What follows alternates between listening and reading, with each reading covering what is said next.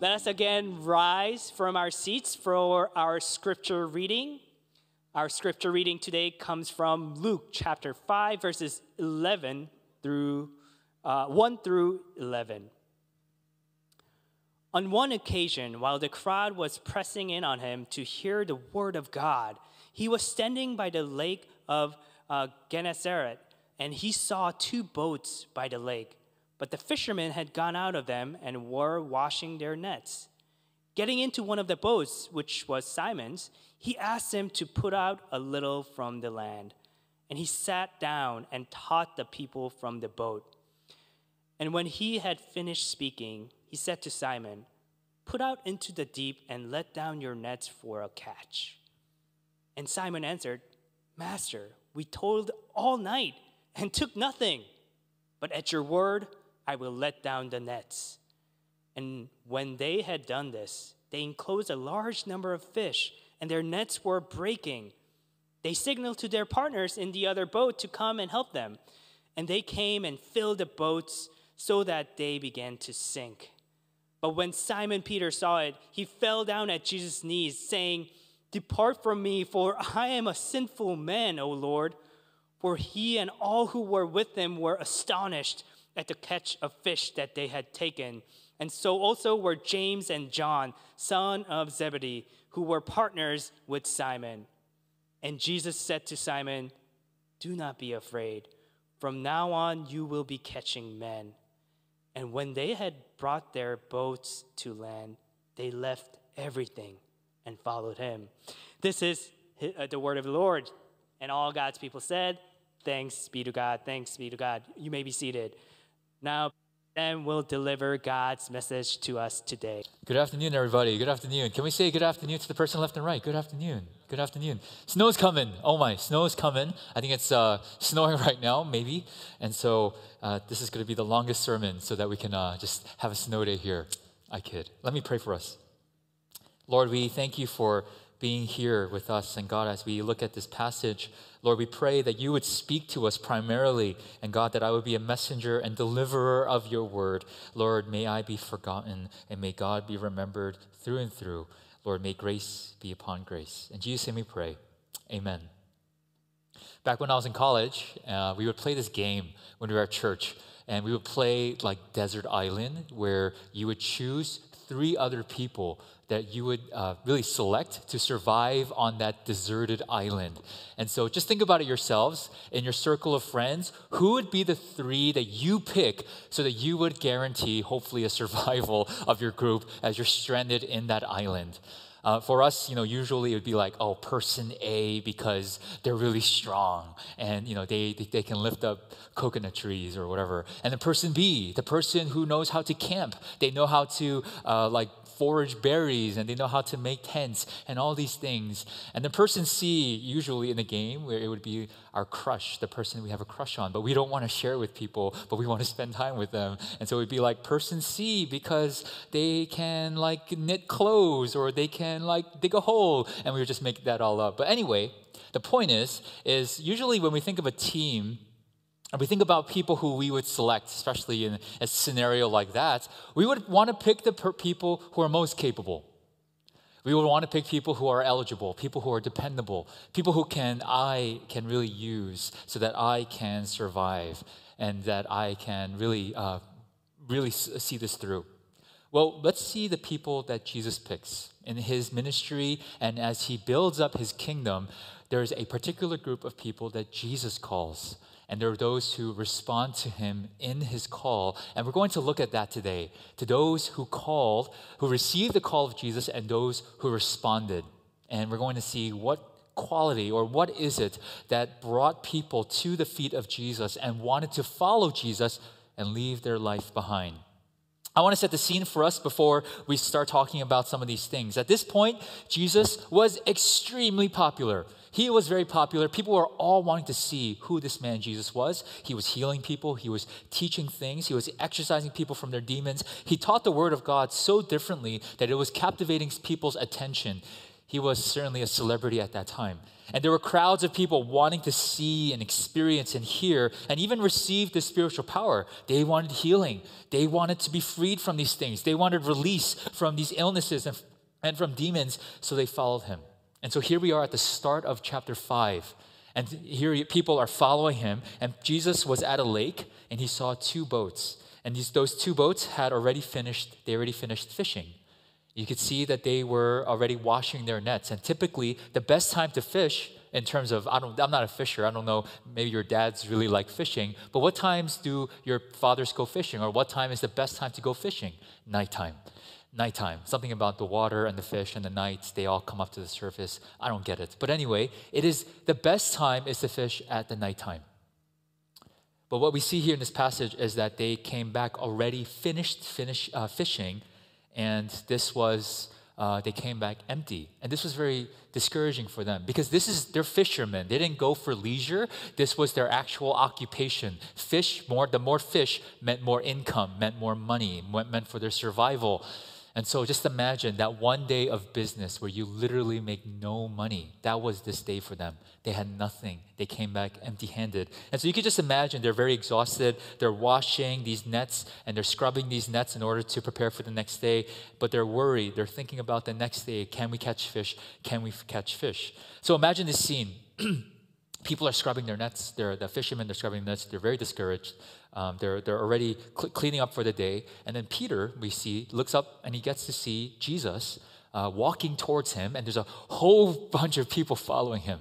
And here he is. And Peter probably already knows who Peter is, who Jesus is. Oh, there's that carpenter. There's that carpenter who's been, everyone's been talking about. There's that carpenter. Actually, I've seen him do amazing things. And here he is as he's walking towards me. And he begins to, it's really, I love when there's like these awkward moments of Jesus. I think I make it awkward, but Jesus just walks on his boat. He doesn't just talk with him. He just walks on his boat and just walks very intrusively, if I could say that. And he ends up on Peter's boat. And he tells Peter, hey, let the boat out a little bit. And so Peter, he just says, okay, all right, I'll just do that. And so the boat goes out for a little bit. And the reason why is because Jesus then begins to teach.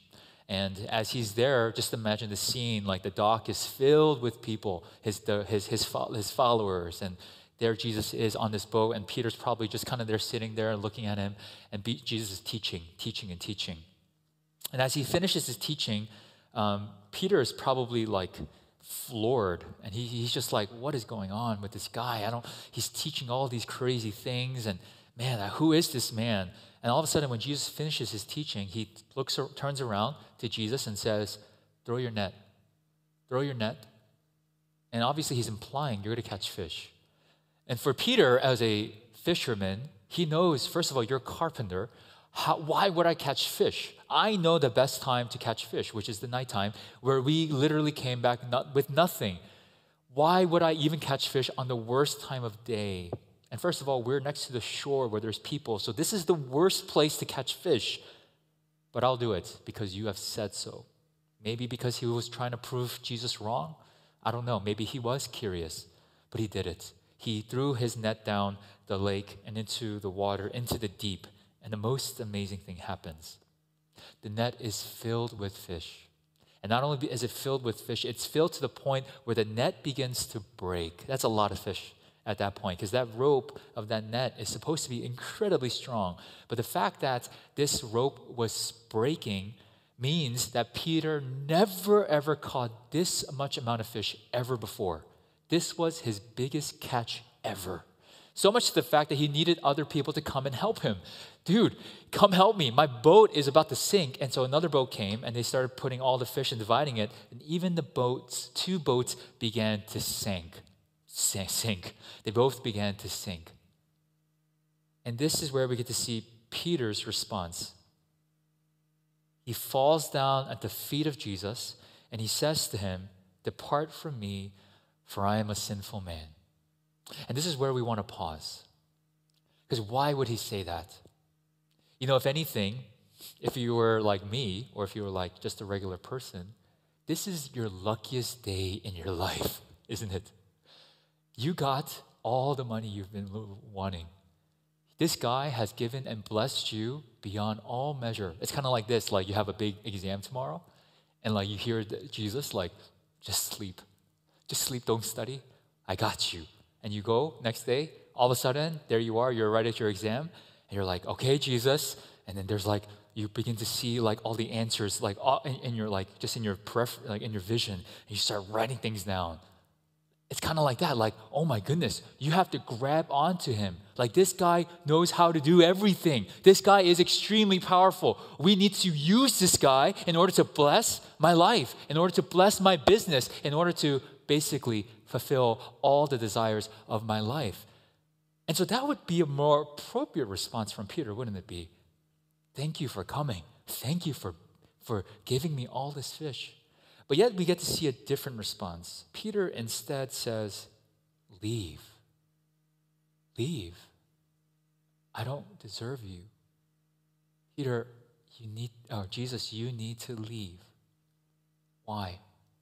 Because what Peter realizes is not the first response is, oh my gosh, this guy can do everything. Or what Peter's really, where his heart is coming from is, oh my goodness, this guy can do everything. You see, this is what he realizes. Just imagine and do this exercise with me. Imagine we cleared this entire room up, okay? Clear all the chairs up. And I say, okay, everybody on the right side, we're going to put everybody on the right side, those who are the most holy of people. Those people where you think you know, like they're definitely going to go to heaven, right? And so, you're next to me and I tell you to divide the room. And we're going to put all the holy people on this side. And then we're going to put the unholy people on this side, right? The holy people are like the Kwanzanims, right? They just like pray like chuyo, chuyo, chuyo. They're like the fervent prayers, right? They're the ones who like, you know what I'm talking about? Like they pray like this, right back and forth. You know what I'm talking about? Those kinds of people? Oh, we definitely put those people on that side. And then who do you put on the other side? Well, obviously I'm not going to name names because that's not the point. But there are people that we think in our lives, we're going to definitely put these people, those people who are the most unholy, those people who definitely are not going to go to heaven, we're going to put them here on that side. And then everyone, we're going to put them in between the spectrum of the most holy to the least holy, to the unholy, to those who are far from God's salvation. And then the question for us, where would you place yourself? If we were to ever do that exercise, where would you be in that room? Where would you stand? Here is what Peter understood. If we were to do that exercise with Peter, this is where Peter would place himself, at the far end. Peter realized that he is not part of the holy group, he was part of the unholy group. Peter realized something deeply within his soul, that he was in the presence of God himself. This was not good news, this was utter bad news. And that's why he was deeply afraid. Because what he realized is God is holy and I am not. He understood that God came and now his wrath is here to come. That I've been trying to live my life worthy of his name, worthy of his call, worthy of him, and I failed miserably. And I can't believe he's here right now. Jesus, you need to leave my presence. Because I do not want to address this right now. I can't do this right now. But look at what Jesus says to him. Do not be afraid. Do not be afraid. And it's so significant why he says that. Do not be afraid. This is what he's saying to Peter. And he's saying to us. You know, Peter, you know, each and every one of you, I understand. You probably had an idea of what it meant to be holy and acceptable to God. When you look at the people who are the most holy, you thought, I need to be that person. I need to live my life that way. I need to live my life as holy as a pastor does, or as a Kwanzanim does, or as an elder does. I need to do all these things. I need to pray every day. I need to read the Bible every day. I need to fast. You go to retreat and you make this commitment to God. God, I'm going to really start taking my faith more seriously in you. I'm going to really believe in you. New Year's resolution comes. I'm going to read the Bible every day. I'm going to pray every day. I'm going to do my best, God. And every time we make these promises, what happens? If you're old enough, you know what happens. You fail. And as you fail, you fall into misery. Like, why can't I change? Why can't I do these things? Why I want to be this thing? And those sins that we're constantly talking about every year. I want to turn away from this sin, God. I want to finally be over with this sin, but it constantly comes over and over and over again. And you're coming to realize, like, God, I am so something is wrong with me. I'm not holy. I can't do things. I can't, and I'm so unacceptable to you. God, I deserve your wrath.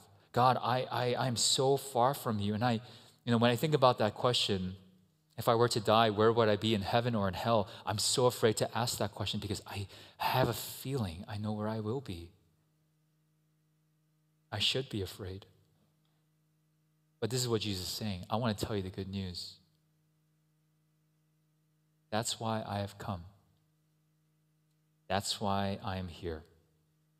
You don't need to live your life based on how well you're living. When we ask that question, how are you doing in your faith? What is the thing that we think about immediately? Am I reading my Bible? Am I doing my QT? It's a list of do's that we've been trying to do all our history of the things that we are doing. And what Jesus is saying is this: stop doing that. Because the more you measure your life based on what you have done and how well you've done it, you will always fail. Always fail. And this is why I have come, because I am going to live the perfect life for you. And not just as an example. I'm not here to show you how to live your life, and you need to follow my life and live exactly the way that I do, because what will happen is that it's going to crush you. You'll actually be a lot more disappointed. I'm not just a teacher who's giving you more things to do, because it's also going to hurt you. What I am is a Messiah. I am Lord. And what I am is I'm going to be you.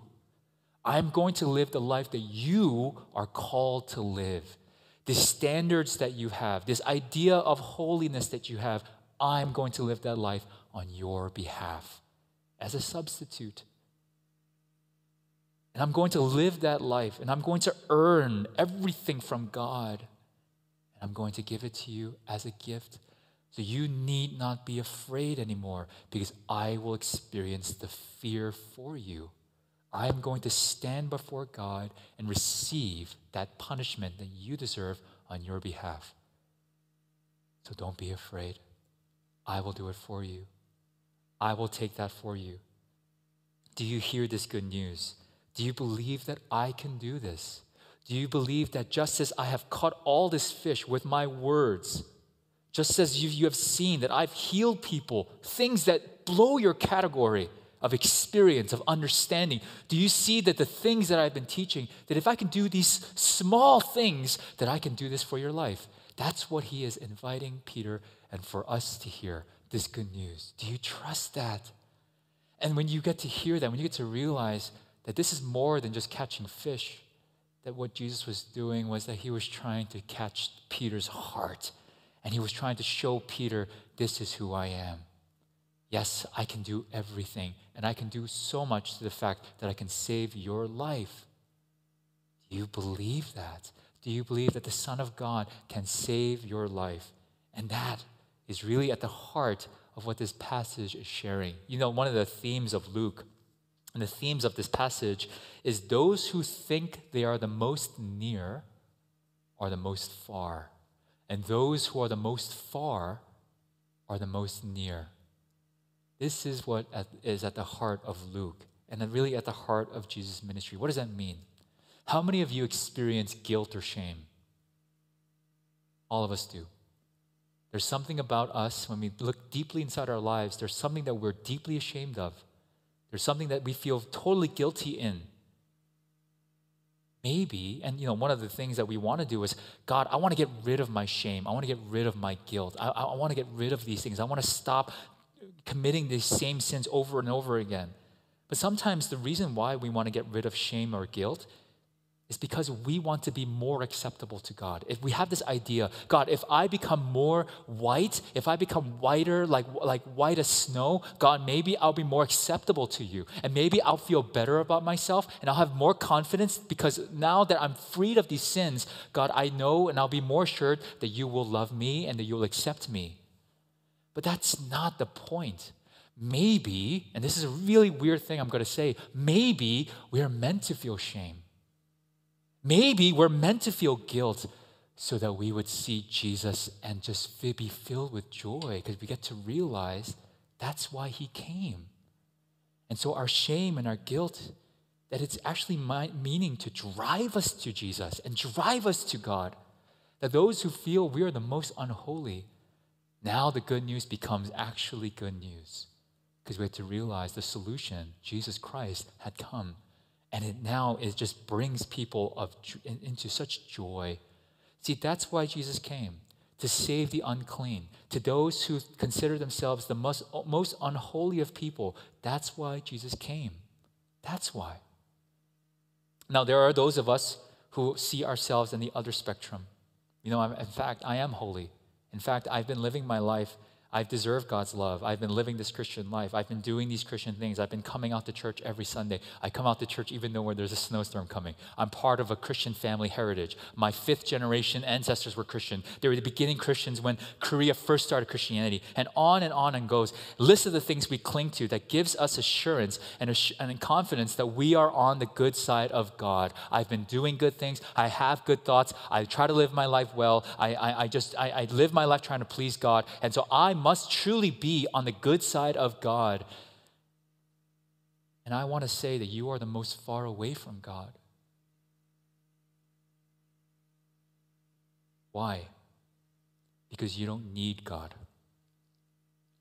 Here's the first person that Jesus calls, the first thing that Jesus looks for. It's humble people. So it's the person who is confident about their spirituality, confident about themselves. They're not humble. They're not humble at all. See, it's kind of like this, guys. If you look at this illustration, a proud person, if you look at my hands, they're always clinging on to something. They're holding on to something. I'm holding on to something that gives me my worth and my identity, like my good grades or the way that I live my life, that I'm not like those people. I don't live like that. I don't do the bad things. And we look at other people in our lives and we realize, oh, we're actually pretty okay. We're not that bad.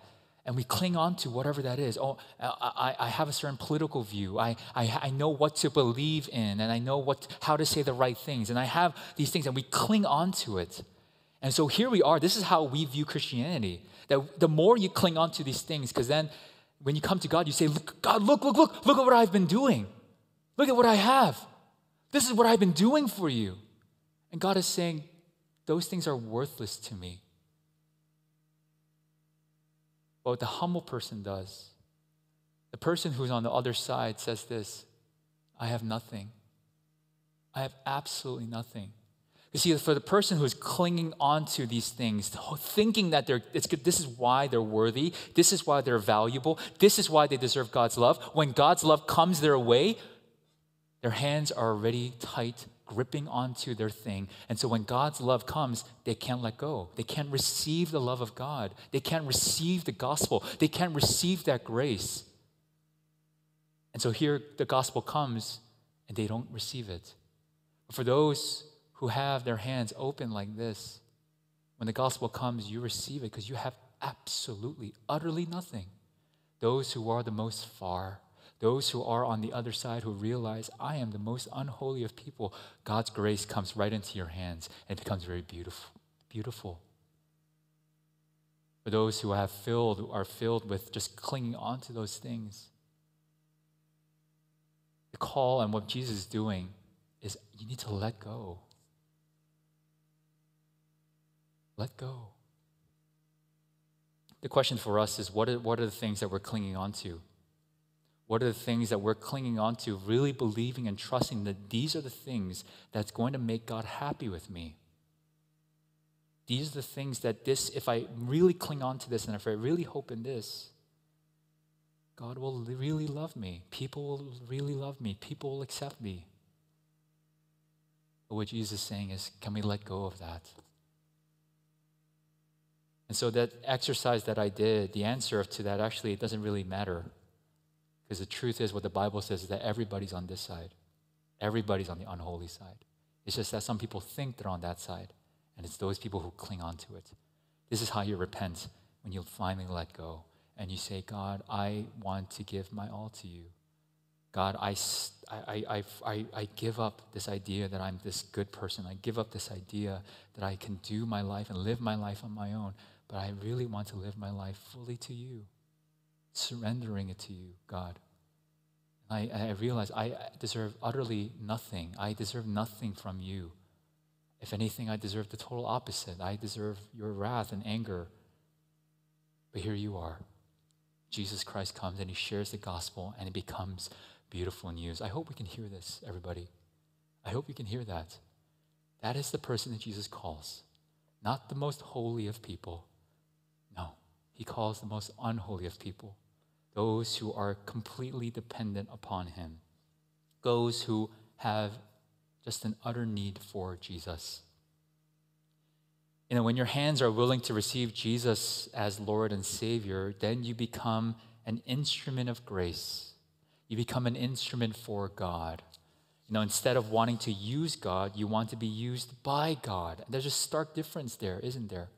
Very, very stark difference. You know, you can hear passages like this, and you can think now, like, okay, I'm going to, this is just the way that our heart is. It's very deceptive. Because I see that's the way that God works, I'm going to make myself humble so that he will bless me.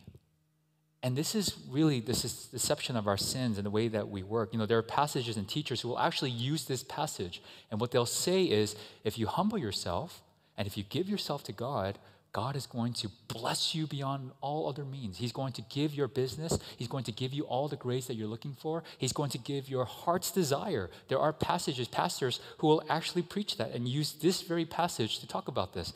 And in our JG, we talked about this. The word for that is called prosperity gospel. And that is absolutely false. That message can sound really good and appealing, especially in our moment of weakness. Especially when our family's going through a really hard time, and we're thinking, God, like, if I am humble, then God, you will bless me with all this fish, just as you do in this passage. But that is not what this passage is talking about. It is far from the truth. God is going to use you not to further your glory, but to further his glory. You know, Jesus did not come to bless Peter's business, actually. If anything, Jesus wanted Peter to leave his business, to leave everything behind, to leave his nets behind, to use his tools where he thought he would build security, to build his identity, to provide for his family. Jesus actually says to leave that all behind, leave everything. You're going to follow me. Because this is what a calling is. A calling is when you follow a person. A calling is a relationship that you have. And that's what Jesus really primarily came to do. And that's why this passage is so beautiful. The moment those fish were caught, Peter was caught. And that's so beautiful. That Jesus did not come here to catch fish, but he came here to catch sinners. So you would be in a relationship with him. Because I think, the immediate application point that we could think of is, Pastor Sam wants me to be a pastor. Pastor Sam really wants me to be a missionary. He wants me to forego school and I could just follow and, do ministry like everybody else. And that's not actually what I'm saying. The real question that we really want to ask here is, as we talk about our like, what do we do with our life? It's not about what you do with your life. Actually, that's the wrong question. It's who are you living it for? That's the right question. That's the question that we really need to ask and think about. For some of us, we're living for our parents' aspirations and their dreams and their hopes. And that, I understand from where our parents are coming from. Part of my role as a father too, as I build up my son, I want to make sure he can live his life. But one of the things that I need to do as a father is let my son go and realize my son needs to live his life for the Lord. I want him to pursue God. He doesn't live for dad. He doesn't live for mom. He lives for Jesus. And whatever Jesus is going to call him to do, I place my trust in him. And so same with us. It's not about, when we choose our major. I don't know if you guys ever do that before, but google.com. Okay. enter. Easiest major, most money, enter. Right? And you go through this like adventure, and you go through this journey. IT, okay, great. Ooh, VTech. Oh, they have some BIT program. Perfect. I'm going to go to Virginia Tech. Where is Jesus in any of that? He's nowhere. Because it's not a relationship then. You see, a calling from God, it's not like God's going to whisper in your ear and say, engineer, doctor. No, he makes it very clear. No, you live for me. You live for me. Whether that's going to be through whatever occupation, you're going to live for me. And when you live for Jesus, it's radically different. Your values are different. It's not about getting the next paycheck. It's not about making the most amount of money. No, when you live for Jesus and when you live for him, when you realize you're going to be fishers of men, it's very different. Your values are different. And that stands out, especially in school. And this applies to school as well. When you're a student in school living for Jesus, it's radically different. That your pursuits look totally different as everyone else pursues their best grades and because they want to get into the best schools for the Christian. Because they've already been received by Christ, their values are very different. And the moment when failure comes, when you get a B or a C, you react very differently. Because your life is not over. Because you already have salvation, you already have this relationship with Jesus Christ, it's totally fine. Totally fine. You have this confidence and you draw this warmth with Christ. But those who don't have a relationship with God, they live like orphans. They live like they need to accrue and they need to prove themselves to everybody. But aren't you tired of that life? I am. I'm so tired of that life, trying to prove to people that I'm worthy. But when God tells me, Sam, you are worthy because I put my worth in you in Christ, I've been freed of that. All this comparing that I used to do, all these things where I was so jealous of people and like I would feel so like when there was somebody that I thought was better than me in whatever category, I would feel like so insecure and small. I know many of us feel that. And I would like hate myself and I would go through this like thing and I would like badmouth this person. There's just a variety of things that I would do. But when Jesus became my worth, I was freed of that. And I enjoyed that person. I got to enjoy that person and have a relationship with that person. Didn't see them as a threat. Didn't look down on them and use them as a stepping stool to better myself. I saw that person as a friend. And it changed. I really wish that that's something that we can experience here in our JG culture, All-Stars culture. That we stop cutting people down or we start lifting people up very, very dangerously. But rather, what we really need here is when you realize you're living for Jesus, it becomes a very different kind of relationship and you relate with people very, very differently. Don't you want that? When you receive that call of Jesus, that's what happens. When the gospel becomes real, your values changes. It's not just about making the most money, but really wanting to be used by God. And you're just so desperate. And the more you're used by God, it's going to do amazing work. The reason why we actually can't have all of you become pastors. If every one of you became pastors, first of all, who's going to listen to one, right? It's because we're all pastors.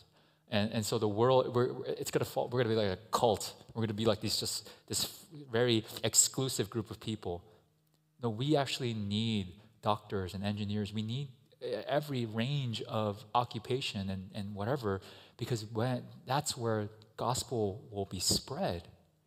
The gospel can't just be like this little country that we make of our own, a little town that we make of our own. It needs to spread. You are a salt and light in the schools that you're a part of. There's a specific reason why you're part of your schools right now. There's a specific reason why you have the circle of friends in your schools right now. There's a reason for that. The author of life placed you there for a reason. I'm not there. Pastor Sam is not there because if I showed up in your schools, I think the police will come. Tall Asian guy in our schools. We got to drag him out. You are there. And God specifically placed you there to be the salt and light of the word. Tim Keller says this, there are some needs only you can see. There are some hands only you can hold. There are some people only you can reach. So beautiful. That's why when you're in a relationship with God, your values changes. I hope we can really reflect on that and receive that. Ultimately, what our church, what we need, what this passage is talking about, Jesus is inviting them into a discipleship relationship. He's saying, I'm going to disciple you. I'm going to mold you into the person that you're going to be. When you have Jesus in your life, Jesus will mold you more and more. And it's not just like a magic pill that you take and the next day you all of a sudden see change. It's a lifetime. It's a lifetime of work. And so when you walk with God, when you do this walk with Him, He's going to change you day by day by day. And a lot of that growth is going to be painful. It's going to be hurtful. You're going to have to address a lot of things that happened to you in the past. But in those moments when you're in the hands of God, you're going to be molded into such great beauty. You know, my ring is, someone reminded me the other day, like I met a person and he memorized like every one of my sermons. But like this ring is made out of white gold. Before this ring looked like this, I don't know if you guys know, but it was just a clump of rocks, right? It was just a clump of metal. But the way that the ring gets to be shaped like this is when that clump of metal gets put under a tremendous amount of fire and then tremendous amount of pressure by hammers, and it's beautifully shaped into something like this, a ring. Many of us are clumps of metal, rock. And as you're pressed into the fire, into the hands of God, as you go through suffering, as you go through these trials of life, in the hands of God, He's going to mold you and shape you into be the most beautiful thing, His creation, His image bearer. That is what Jesus is inviting us into. And that process, and I really don't want to misspeak on this one. That doesn't mean that life gets easier. For some reason, people think if I follow Jesus, my life becomes easier. And the answer is no. Your life may become even harder. But the beauty of it is that God is with you in that moment. God is with you. You'll never be alone. But that God will always be with you. And so this is what we really need here in our church, and for all of us, we need discipleship. Discipleship can be a very scary, daunting word. Like, what is discipleship? What is that?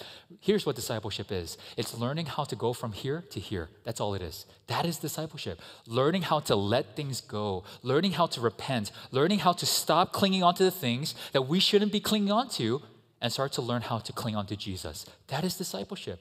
Whether it be through prayer, learning how to pray, learning how to read the Bible, that is what discipleship is.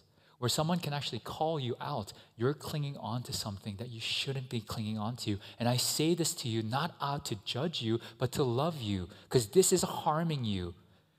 And I want to show you what it looks like to live with Jesus and to live as Lord and Savior in your life. That is what discipleship is. And it doesn't have to always be an older person. When your friend group, when you make that a priority within your friend group, within your church friend group, as your small groups, when you make that a priority, it becomes a very beautiful thing. You begin to see your life transform. You get to see your friend's life transform. You get to see things transform when you change your life from here to here. But most relationships at church, and I want to be very honest about this, most relationship with our church is actually learning how to do this better. Here's what you need to do to have, here's the certain classes you need to take. And that's what we do as students, because we want to pass information with each other.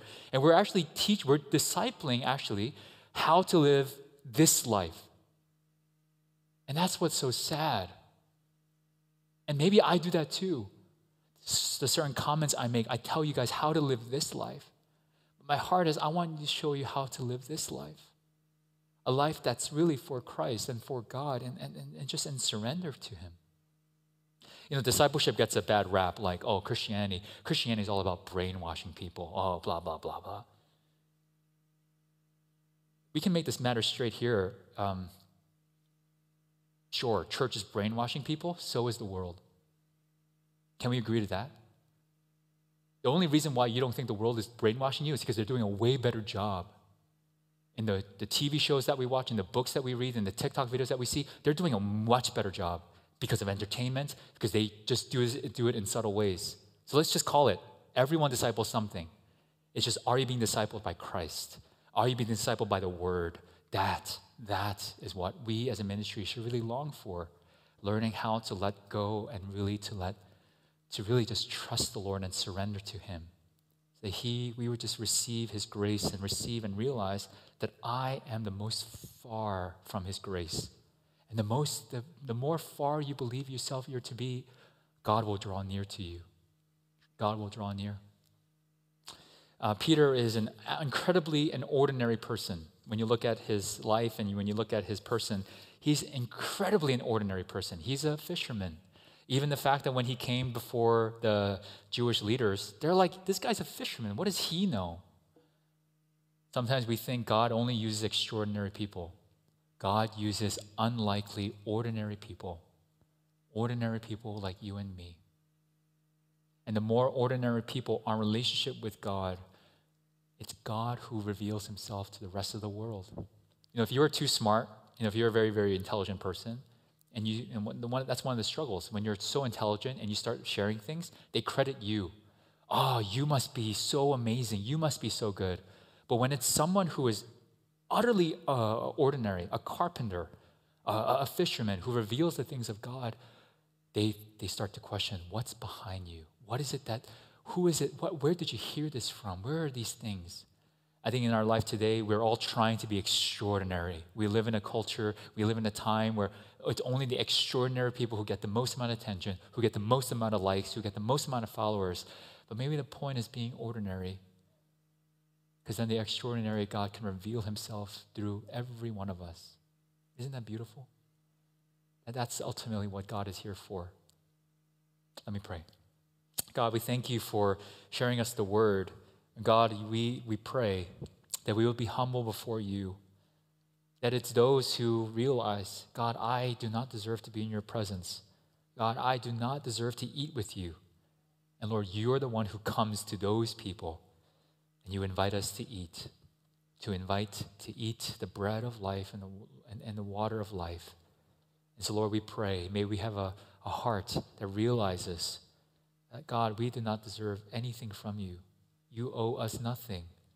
And Lord, in that heart, You give to us the best news that anyone could ever hear. To those who can continue to cling onto things, thinking that these things give them worth, God, we pray that they would repent. Lord, You don't just mark them and You've given up on them, but Lord, You continue to share the gospel to them, to let go of those things, to let go of the things that we find such worth, and that we really would have empty hands to receive the grace of God. And so, Lord, we pray, may we be a ministry that invites, that really embraces those who are the most far, so that, God, You would draw near. And Lord, may this gospel shape our relationships. May it shape our community. Lord, may it shape our friendships, Lord, where we invite You more into our lives, that would be discipled by Christ. In Jesus' name we pray. Amen. May we all rise and stand as we respond in worship to God.